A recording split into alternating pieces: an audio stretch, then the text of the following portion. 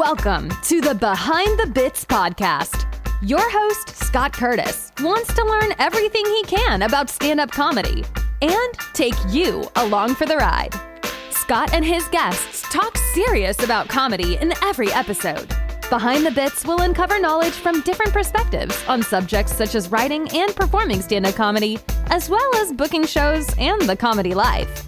If you're thinking about becoming a stand-up comic, already in the comic game, or a comedy nerd, Behind the Bits is the show for you. Now, let's get Behind the Bits.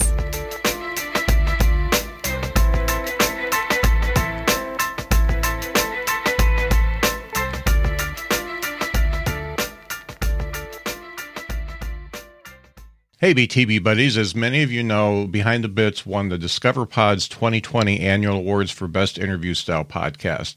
My great guests got us in the finals, but your votes gave Behind the Bits the win.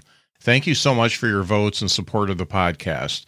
I pledge to keep bringing you interviews with great comedians that will take you inside the world of stand-up comedy. Thank you.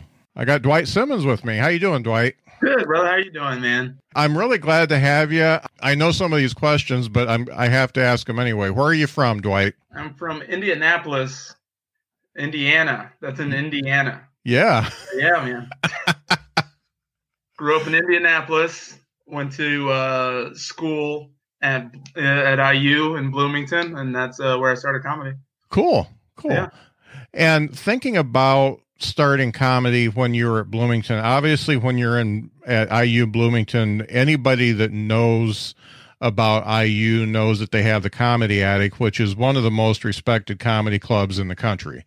And people don't get that, but I hear comics like Todd Glass being interviewed, and he's like, they ask what his favorite club is. It's a Comedy Attic. Stuart Huff, it's a Comedy Attic. Everybody loves it. So you've got that there, and I imagine that maybe you went to a show there and got the bug when you were doing that. Definitely. I mean, it was when it first opened, it was a funny bone until Jared turned it into the Comedy Attic to bring in those bigger names that everyone wanted to see, which was really cool. And experiencing comedy in a nice intimate setting, the energy is just unmatched in there.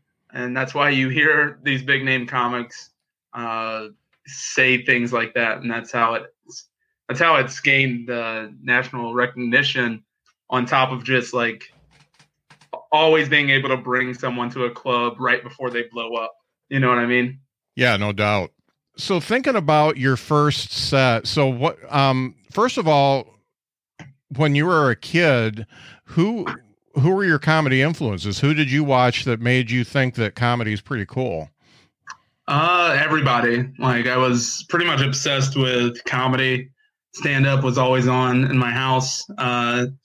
Grew up in a house where everyone had their own TV, not only in the living room, but also in your room. So I would always be watching, whether it was Premium Blend or Comic View, or I got really into old stuff like Richard Pryor, George Carlin. I found the Kings of Comedy. I found Eddie Murphy. And then I got into people like Maria Bamford. And so I watched everybody. I was just really a big comedy nerd, a fan of not just one particular style of comedy, but the art form as a whole was really drawn to. So, and that obsession kind of just keeps you in it until you're old enough to go see it live. Yeah. And that's a whole nother thing. Yeah. Watching someone on TV versus watching someone live, it's just a completely different experience. And when I started, my whole thing was, I'm just going to keep studying, taking cues from what people do well, physicality, what's the difference between like a host and a headliner, and then just trying to apply that to my sets every day that I did. Yeah. What was your, first off, I got to ask everybody who names Kings of Comedy, I always got to ask who your favorite was. Oh, it's Bernie. Yeah. Almost everybody says Bernie. It's Bernie and then Cedric right under him. Yeah, for sure. People don't realize Steve Harvey was filthy in that comedy. I know he hosts Family Feud, but the dude,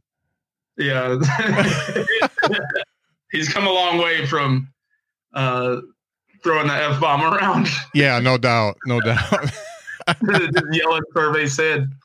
That's the American dream right there. So what was your first time like? Where did you go up your first time? My first time I was in high school, actually, at a talent show. I guess this counts as my first time. I really just, like I said, watched a ton of comedy and then just took those jokes and tried to do them in high school without the curse words. Obviously didn't go well. Yeah. And then once the Comedy Attic opened when I was in college, I went to the first open mic there and then just tried to like continuously keep doing it there. So I think like most people's first couple of times, it's just, you think it's good, but it's just awful. Like I wouldn't watch it today. Yeah. Without like throwing up. You know, it's funny. I have to pay attention to social media because it's part of what I do for the podcast, but there's all these groups out there now that are giving advice to comedians and brand new ones, and which is great because having that resource is fantastic. But this guy posted that he's getting ready to do his first open mic, and should he bring people or should he not bring people? He knows it's going to be terrible, and people were giving him advice in that thread, and I finally had to get on and say, dude, it's your first time. First off, don't think it's going to be terrible. Have some fun, invite whoever you want, and just have fun. And don't worry about any of that stuff. Rip off the Band-Aid. You're probably doing 3 to 5 minutes. Yeah. And you're, just stay focused. And a lot of places you don't have an option if it's your first time. They make you bring people. Yeah. So, no doubt. If you're going to like an independent show your first time, just go have fun. Yeah. Just focus on saying words out loud on stage. Yes. Yeah. That's definitely the biggest hurdle, being able to do that. All the other stuff comes later. Yeah. Okay. Now I like to switch gears a little bit because this is something every time I talk to somebody, I ask them this. Are you, inspired by any books that you're reading right now, music you're listening to, podcast, articles? Has anything, jumped out at you and, flipped on that light bulb for you? Yeah, that's a good question. I always try to find inspiration in things outside of comedy. Mm-hmm. Doing it in a pandemic is exceedingly tough. You spend so much energy, worried about politics and worried about, your health and your family's health and stuff like that. Yeah. So it's been a little bit more difficult, but just go back to the basics. Like I'm a huge Bruce Lee fan of, So like his whole outlook on life, I find inspiration in that. This is really just taking comfort in who you are as a person and knowing that. So that you can go and deal with these other things that may be out of your control in a healthy way. Mm-hmm. I really like the podcast, Good One. It's a podcast about jokes as well, where they just break down a joke. It really is good. Yeah, I love that one. That's one of the first ones I found when I started doing comedy. Yeah, that one's great. That's great. My girlfriend got me a book called Creative Quest. By Questlove, the drummer for the Roots, which is I like it, but it's also like he's so prominent that some of his examples of how to find creativity are just kind of outlandish and wild. Yeah, they don't work for the average human being that have those resources. Yeah, when you have your entire day and your entire week to devote to creativity, it's a little bit different. It's a little different. Yeah. When you're very well connected. Yeah. Not everyone can call Dave Chappelle and be like, hey, you want to do some stand up at this block party? Yeah. The last question I do for the rapid round is, what's your favorite comedy album or special, like Netflix special? And instead of just one, I like to ask for like your top three. What are your top three favorites? Top three specials. Wow, that's tough. Let's see. I'll just say the first ones that come to my head. Probably Killing Them Softly by Dave Chappelle. Mm-hmm. Number one. Number two is probably Kid Gorgeous by John Mulaney. And number three, that's so hard.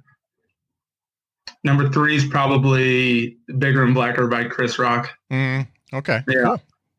Yeah, that's always a tough question because that could change tomorrow. Yeah. Oh, yeah, no doubt. And those are definitely solid choices. Yeah, exactly. I really liked Ali Wong's first special that she did on Netflix. I forget what it's called, but that one comes to mind too. Yeah. Yeah, that's good. So before we go off live, I got several people watching. Is there anything that you'd like to plug? Is there anything going on with you that people should know?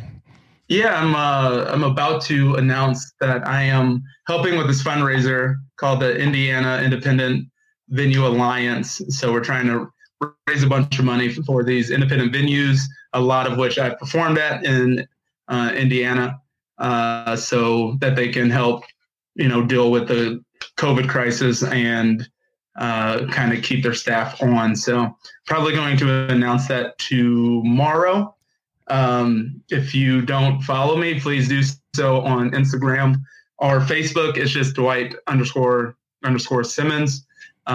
because we need the help and support to keep these venues in business. Yes. Cool. Great. Yeah. Make sure you tag me on stuff so I can get the word out there for you too. Happily.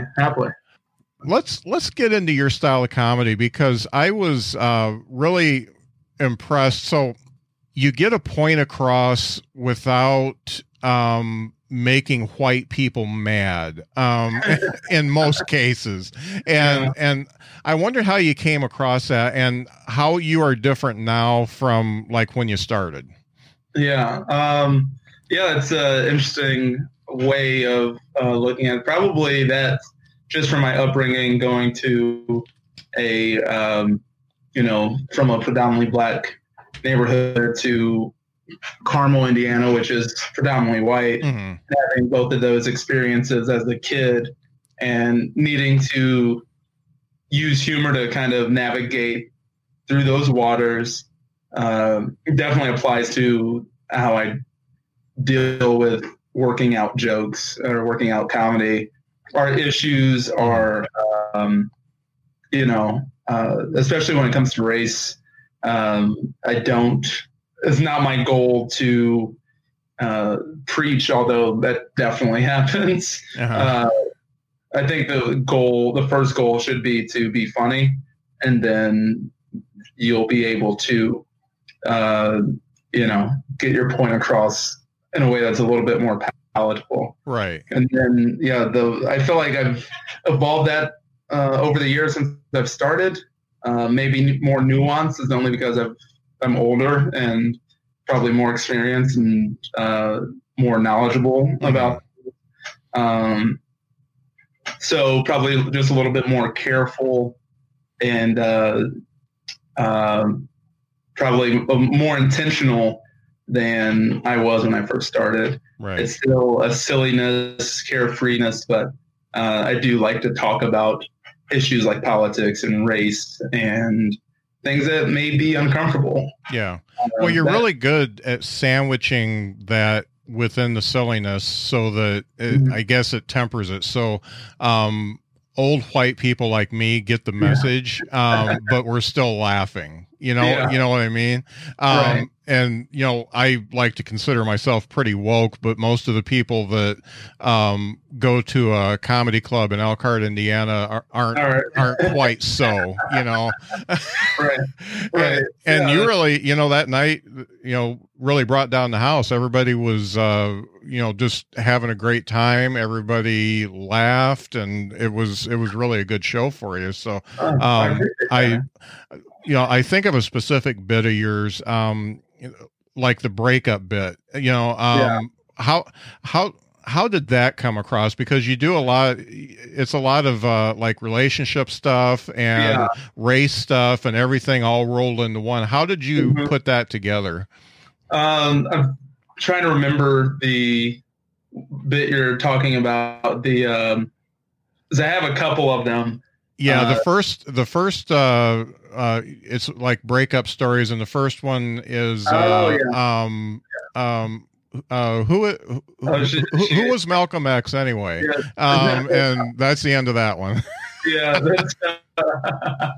that's a true story that really happened to me. So I just needed. It was just so wild. We live in our, I guess, bubble, but that just seemed so insane to me that a person my age of a similar educational background, no matter what race, just wouldn't know who Malcolm X was. It just blew my mind. And it's stuff like that. I feel like you just have to talk about. Just that's another thing where you're like, if I told you the story, you would be like, that didn't happen. Because one would be that ridiculous. And so that was like a starting point and a bigger chunk that I wanted to work through, which is how people deal with getting through breakups. I like to write in bits and then just kind of roll a chunk together, so that, and if I'm doing 45 minutes, maybe I have like 7 chunks. All right, we're going to talk about breakups and race, and then we'll talk about, the gym, but how does that relate back to the first 2 things that I did? And that, sets you up to have a good callback at the end, or, but it's funny because with that bit in particular, people would come up to me and be like, "You're not going to believe what happened to me the last time I had sex." It's like, I didn't want any of that information. That's one thing about being a comic is after the show, people just think they can tell you their life story and all the sordid details. It's crazy. So if you're good at what you do, then you're a friend to them. Yeah, you're their friend, right? Because you're personable and they feel like they know you a little bit because you've talked about yourself and your beliefs. So yeah. That opens them up, especially after the show, to go, "Hey, we're just talking to a buddy, right?" Yeah. It's kind of like being a bartender, but like up one notch from that. Yeah. I've done both, so yeah. So thinking about when you started and you really said, "Okay, this is something I want to do." First off, what were you studying at IU? I was studying kinesiology. All right. And English. Yeah. 2 completely different things. Yeah. I wanted to be like a athletic trainer, like a sports team, or something like that. And then I always have loved writing, even probably as early as 4th grade. Just like to write, and just thought that was the best fit for me as a person that can't do math very well. So. Yeah, it's funny because did you graduate in 2009?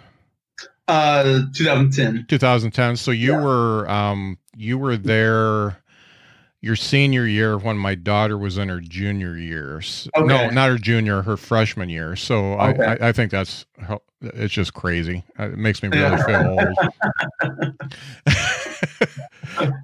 But so thinking about when you're starting to do the comedy and you want to do it serious, what was it that made you take that leap and say, "Okay, I'm going to be a comedian now"? Yeah. Well, like I said, I was doing it in college, and I graduated and thought like I was just done with this hobby that I had because I, had to get a real job and like introduce myself to the world. And I really wasn't doing it that seriously in school. Like I wasn't like I maybe hosted a couple weekends. I maybe did some guest sets, but nothing really where I could be like, I'm developing this craft. But in like my first year, I moved to Chicago with my girlfriend at the time, got this job in sales that I hated. I was selling material safety data sheets. All right. Yeah, the software. MSDS, baby. Yeah, how exhilarating. You gotta love those. Would you like software to organize your acetone spreadsheet? Some school janitors is like, why is this your job? I was like, are you guys hiring? For sure. Yeah. So that job made me miserable. I wasn't in a healthy relationship at all. So that just kind of all fell apart at once. And then I was like, I just decided to go, do an open mic in Chicago. And I was like, oh yeah, this is what I need to be doing. So after I got laid off from that job and then broke up with my girlfriend, I decided that I was going to take a full run at doing stand-up. And that's pretty much it, man. I dedicated, several days a week to either, riding or driving throughout the state as I'd moved back to Indiana, driving throughout the state to do shows. It wasn't like it is now where, there's several different open mics and showcases and more independent things that are very useful to comedians now. I think we just had 2 clubs and then a show on Sunday that was a book show that you could go hang out on. Maybe do it a couple times a year, but nothing really consistent. Yeah. So it's just a lot of hustle. But when you're fired up and new, the hustle's super easy. So you're happy to go out of town and lose money just to do some time. Yeah. Yeah. So that's so once I got full back into it, I feel like I started to move up pretty quickly. Like I started to MC at the clubs here. Got back into, going to check out shows at the Attic. So I was working my way back in there and then doing just random one-nighters where I could like stretch time that I didn't have yet. Comics are like, you got 30 minutes? You're like, sure. And I'll figure it out once I get there. So yeah, doing, shows in rural Midwestern towns, like going up to Wisconsin and going to Martinsville, Indiana, and trying to survive it definitely shapes your style of comedy. It shapes I kind of pride myself now on being able to, perform in any room, no matter the demographic or where it is. Yeah. Because I've proven to myself that I can do that. Yeah. I mean, if you can make it in Martinsville, you can make it anywhere. I mean, yeah, I got that framed now, that quote. Yeah. It's on my vision board. I mean, you go, man. It's so funny because my wife and I were always late to get a hotel when there was something going on at IU, like graduations and stuff like that. So we always ended up in Columbus or Martinsville. If we had the choice, we'd always go to Columbus. And if we got stuck in Martinsville, we knew it was going to be ugly. And those hotels there are just, I mean, Yeah, they're shitholes for one thing, but the other thing is there's always a bridal shower or something going on, or a actual wedding, and you just see the people and it's like, man, you guys are like from the 40s. Yeah, exactly. Like, what? You could just drive the 35 minutes to downtown Indianapolis. Yeah. You don't have to be in Martinsville. Yeah. You don't have to do this to yourself. Yeah. I'm glad we don't do it anymore. Yeah. So thinking about what you were doing as far as, so you're leaning into it and you're starting to do the shows and stuff like that. What was it that got you into making the decision to make that first album, the Pacifist Aggressive? Oh yeah, that's so it's probably 6 years in. Mm-hmm. And I, even when I wasn't doing comedy, I never really stopped writing jokes and working them out. And I had, that accumulation of that first 6 years of just, all right, refining material. Mm-hmm. But I really wasn't writing like big new stuff. So the first thing was I had just moved to New York so that I could work on material and new stuff. But I wanted to make sure that I got the bits I wanted and been working on for 6 years. I wanted to make sure that I got them down. And I found out that you can just self-produce your own album. There's not really a consequence to doing that. You're taking a risk, but, teaching yourself how to do all the things like, get it on all the streaming platforms and doing the recording and the producing and cutting tracks and stuff like that. You can teach yourself how to do all that. And I just felt like it was really time. And then I kind of scheduled out, 10 days to where places would let me run the 45, 50-minute set just so that I could have it down when it was time to record. Because what I found out when I moved to New York is that there's very few places, if you're trying to make a name for yourself, you don't want to be working on new material. Yeah. you never know an audience. So you want that grade A killer stuff. Yeah. But for me, that really wasn't fulfilling that need to grow as a comic. So yeah, I think just timing and a little bit of preparation.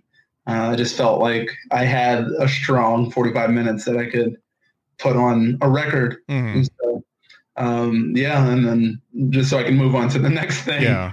It was strong. I really liked it. So did you actually do physical copies of it? I did, but only like 100. Yeah. So yeah, mostly digital. I really wanted to push people to go buy it online. I mean, that's when it was still profitable for people to do that. Yeah. It's not so much anymore. But yeah, I really wanted that number one on iTunes thing. It was really important to me. So to push people to go buy it digitally. So that's how people listen to stuff anyway. So yeah. I also didn't want like 500 CDs in my car forever. Yeah. Yeah, you can't really give a CD away anymore. No. Does anyone under 25 know what a CD is? Yeah, I know. I was cleaning up this area where I do the podcast, and I found like 4 or 5 unopened CDs that I had, and it's like, what am I going to do with these? Yeah, the stuff's on Spotify. What am I supposed to do? Yeah, exactly. Yeah. So thinking about what you did after that, so you've got all this material, and you put it together, you put the album out.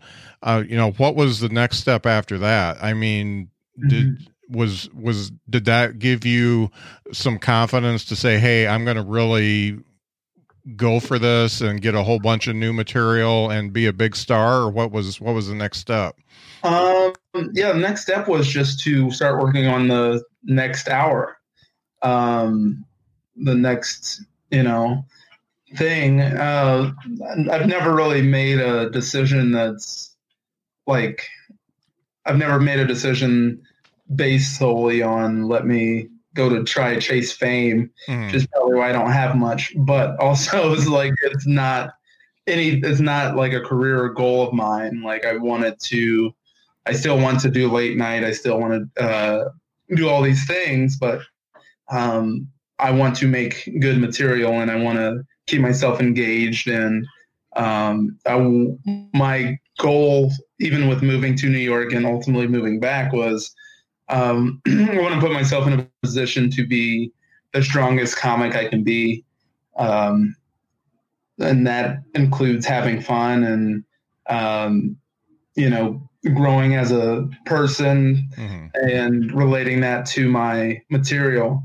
Hopefully, if you come to one of my shows, by the end of it, you're like, okay, I have a little bit of an idea of who that person is. And, so that's always been the number one goal. So when I was working on putting together my next hour, it kind of just happened a little bit faster, just because I was fully focused on that being the goal. Just writing and working out stuff. Right. So as far as your writing's concerned, do you have like a writing habit? Like you get up every morning and you write X amount of hours or whatever, or does it just come to you and you go as it comes? Yeah, I've tried several times to okay, this is going to be my writing habit, and it's just never worked out that way. Like I'll probably, get antsy here and say I need to be writing every day, and then I'll do it for, a couple weeks, and then that'll be the end of that. A lot of my favorite bits that I've done have come as riffs or like off the top jokes, or just hanging out with friends, family, and real life experiences. And I think that's the best way that I write, is through those real life experiences and kind of being silly and trying to take as much as possible from those things. So I do need to be better about sitting down and, fleshing that stuff out. But it's just not as fun as doing it on stage. Yeah, I know. And that's one of the things I noticed about you. You seem to be in the moment when you're performing, rather than, okay, I've got this list of jokes I'm going to do. It seems like you can move around. Have you ever come up with like a golden joke, just like right up there on stage, and at least the premise of it, and was able to turn that into something? I have my Black Atheist bit was kind of a riff off of a bit that I had where I was working out at a Christian community center. I remember that joke. That's a good one. Oh, thank you, man. Thank you. Yeah. So that's one of my favorite jokes that I've ever written, which is those, like when you have a joke that's your favorite, it's never perfect in your mind. Like there's something else there. But that was one where I was just like, what do I identify as, like masquerading around this Christian community center around these very stoic, if not pompous, human beings, shooting free throws. It's just like, I don't fit in here. It's the furthest thing you can go from a predominantly white community center for Christians, Black atheists. So, I mean, that's my favorite way of. It means more because you're in the moment, and I did when I was working on my first album, I did the Bill Cosby thing about Bill Cosby's drug dealer. Like, where's that guy? That was ripped at an open mic. Like,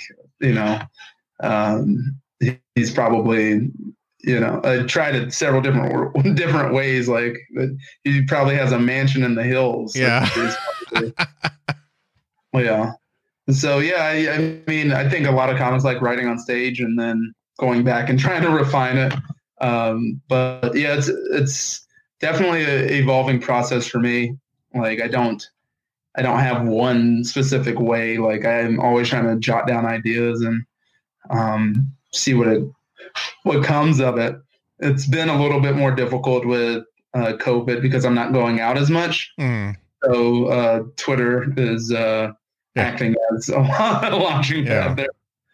I'm using it more than I ever have. What do you feel about? We were on same show last week. That thing, the roast thing. What do you think about doing the virtual stuff? Have you done very much of it? Yeah, I did quite a bit at the beginning of lockdown in replacement of shows that I lost. It's a love-hate thing. It is, you're taking what's available because it's, in a sense, it helps keep you sharp and mentally ready. But you're not going to get the reaction of being in the room, obviously. But I don't hate it. I don't love it. I try to do shows that are kind of like the one that we just did, where it's like a different concept. Yeah. And not just me talking to myself in my pajamas for 45 minutes. Yeah. So yeah, I try to do like the fun, like variety shows. Yeah. I'm trying to toy around with doing something regularly that I stream. So I've been jotting ideas for something like that because, I probably won't take new shows until the spring, because I just want to see what happens with the state of the world before I power through with talking about Wendy's. Yeah. I was a manager for Wendy's, by the way. That joke that joke's fantastic. That hit hard. I forgot about that. I'm glad you mentioned it. Thinking about that and the COVID stuff, it's funny. I was starting to feel a little bit nonchalant about it myself, and my wife and I are careful because we're not spring chickens, and I've had pneumonia a few times and stuff like that. So we're wearing the mask, we're doing everything we can. We don't eat inside, and I was just starting to get sick of it because I like to do stuff, and then all of a sudden 12 of my wife's family members had COVID at the same time. Oh wow, 12? And it all happened within 2 days, and they all, one of them babysits the other one's kids, and it just spread like wildfire, and one of them is in the hospital. And man. I see I don't like to get on a soapbox, but I see some of these, in-person comedy shows, and I know some people are doing it right for the indoor stuff, and I know some people aren't, but no matter how you do it, you can't stop people from doing stupid stuff. Like when you're standing there coming up and giving you a hug, and then you're putting yourself in danger, putting them in danger. So it just scares the hell out of me. Yeah. It's, you don't know who you're in public with. That's the scary part, because you trust the venues. But when humans are involved in anything, it can go any amount of directions. So it's scary. I mean, Indianapolis's numbers are going up, as are several other states. So that's why I've kind of pumped the brakes. I'm going to do the shows that I'm scheduled for to finish out the year, but I'm definitely not taking new dates. So I don't know what comedy is going to look like for me in particular in the next few months. Probably more of the online stuff, so I better start to like it more. Because, I'm not gonna stop like writing jokes or trying to do shows or doing stuff like that. But I'm not doing the in-person stuff until, March, April at earliest. Right. Yeah. So let's talk about something good that happened to you during the pandemic, the Bob and Tom gig. Oh, okay. Yeah. So how does that happen? I mean, I had Brent Terhune on, a while back, and I talked to him about it, but how does that happen for a comic? I think most of the time you just send in a submission packet of jokes that the show, might like, or just to show that it's like a resume. Mm-hmm. And this is what I've done. And the producer of that show reached out to me and asked me for some writing samples and gave me some prompts. And I sent those back to him. And because I've done the Bob and Tom show already a couple times, so they know who I am, which helps, I think. Plus I'm, I know pretty much everyone on that show. So, doing the writing sample, I know what the show's about. I know, the pacing, what jokes would work, because I'm not writing jokes for me, writing jokes for the Bob and Tom show. Right. So, they just wanted to see if I can do that. So, I sent that in and, started a few days later. That's great. So that's always been a thing that I've tried to work on, is writing jokes for shows, just in case that opportunity does come around, because my comedy is a lot of race and politics, and especially now talking more about those things, and that's not what the Bob and Tom show is. It's silly stories and human interest pieces and stuff like that, which is also a good muscle to have. Mm-hmm. So that's been a great way to keep me sharp for like a nightly action that I have to sit down and do that writing. Yeah. Because otherwise it's just going on tangents and rants about my own feelings. Like, hey, remember to try to be funny. Yeah.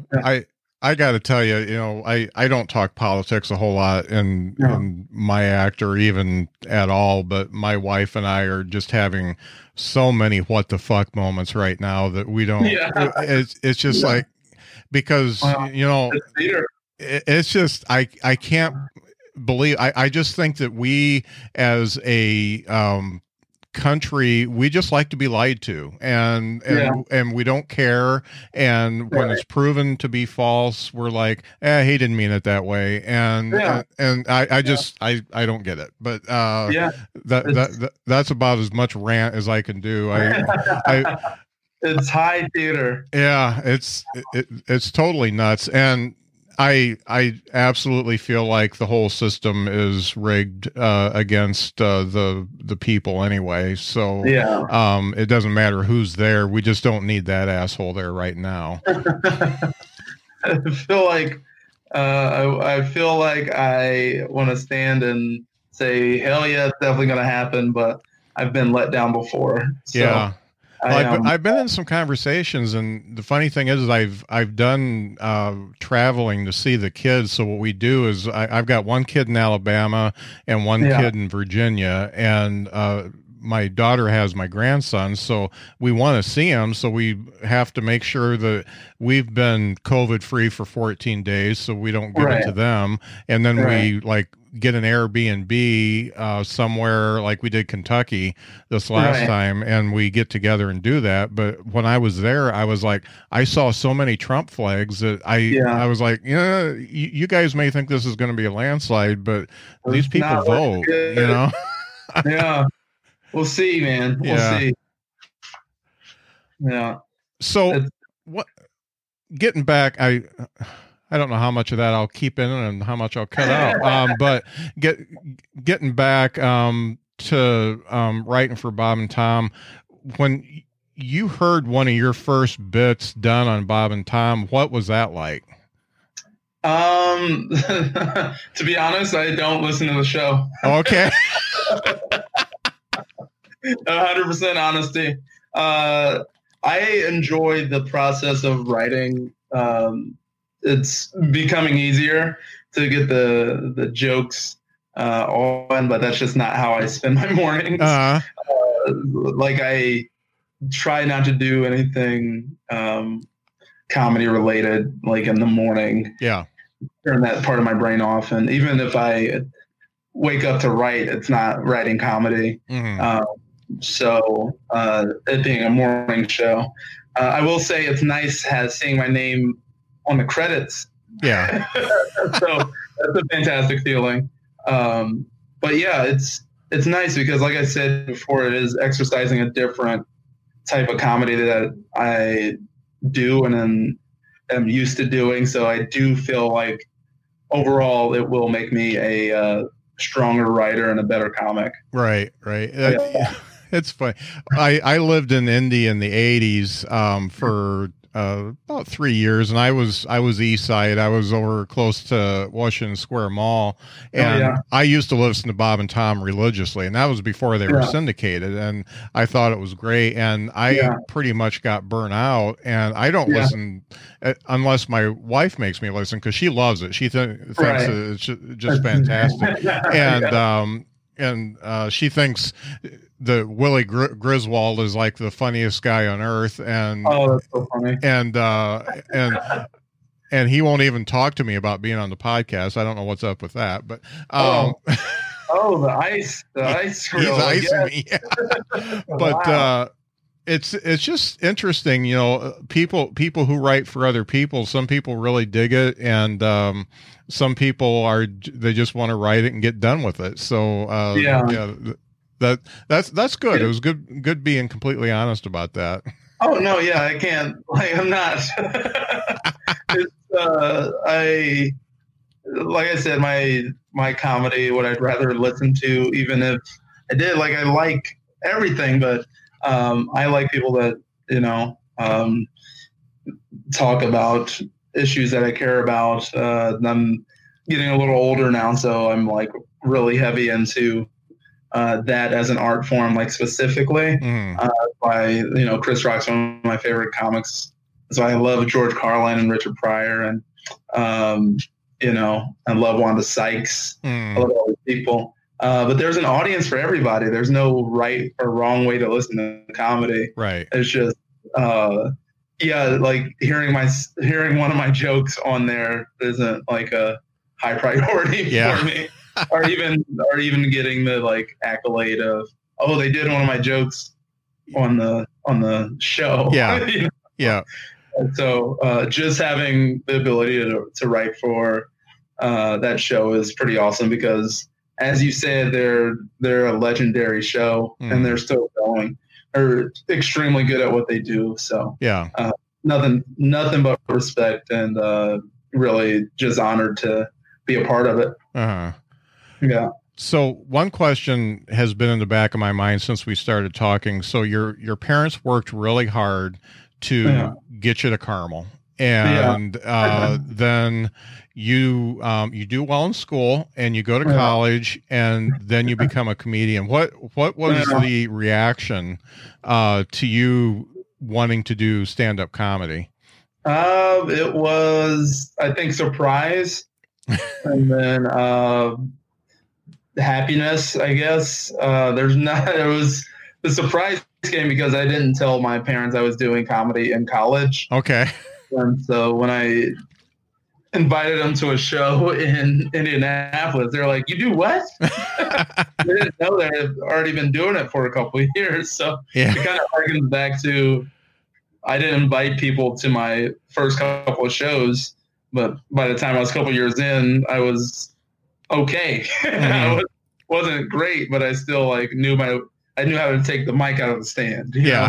I knew a couple of things. So, they were surprised. And then I think they came to a show here at Crackers, and I did well. So they were like, all right, I never told them that, like, I wanted to do it full time. We never had that talk. I just started doing shows more and more. Yeah. And then I told them that I was moving to New York to pursue it full time. And, they were supportive. They asked me if I needed anything or, they knew I wasn't happy doing sales jobs or, trying to chase down personal training dollars. So, I think my parents, I'm lucky. They just want me to be happy. So I think they saw that comedy made me happy. And even to this day, they're extremely supportive about it. Yeah, that's great. Yeah. It's good to have that. I know some comics that the parents weren't too happy about it. So yeah, it's called good parenting. Yeah. Or if you want that for your child. Yeah. Yeah. Tell my dad I'm going to Martinsville for comedy. He's like, no, what are you talking about? Oh man, make sure to keep the car running, whatever you do. Exactly. So, getting to where you would like to go, obviously you can't do everything you want to do, but say in a perfect world, where would you like to take your career from here now? Yeah, it's funny because before COVID, I had a pretty full calendar. I had this audition for Just for Laughs in Montreal. Oh, wow. I was really excited about, and all that got canceled and pushed. So I think just reflecting over the last several months, I want to, continue doing what I'm doing, but on a larger scale. I definitely still have that dream of doing late night. I want to put out my next hour, however many years that is, I want to do that on a major platform. So want to take steps for that. And I want to develop, my own show and own brand. So right now is, I don't know what that looks like over the next few months. So there's a lot of figuring that part out of it.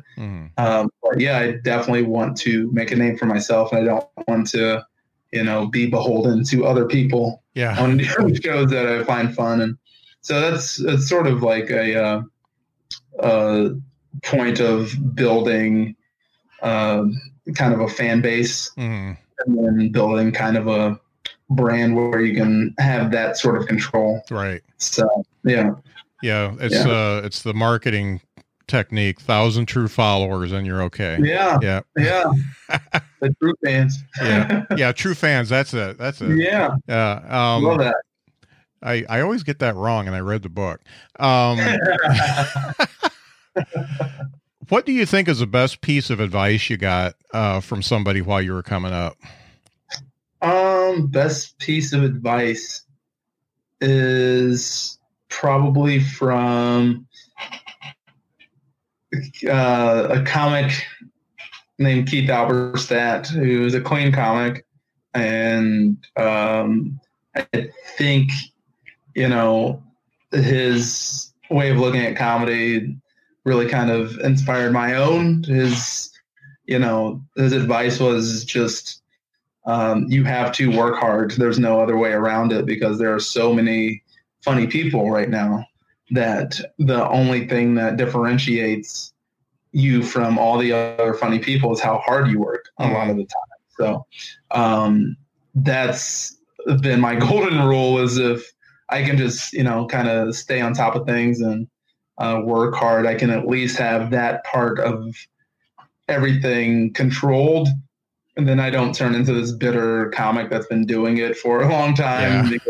Because that's a fear of mine, like doing when I was first traveling and doing shows with these comics that are just beaten down because they didn't get what they thought they should have, or just so bitter. And I was like, I never want to be that person. I never want to be that guy that's just, just haggard. Yeah. Like, it should have been me. Yeah. Coach would have put me in fourth quarter. We would have won state. Yeah. Yeah. You don't want to be that guy. So, yeah. And, I'm lucky. I do a lot of cool stuff. So, yeah, I kind of want to be a voice of reason and change, and the way that people look at stand-up comedy as an art form. Yeah. So what 3 things do you know now that you wish you would have known when you started? Always take merch with you. Okay. Merch will change your life. Yeah. Have patience, and learn how to come back after someone tells you no properly. Yeah. Just because someone says no once doesn't mean that no lasts forever. Yeah. So, those 3 things are tremendous. Yeah.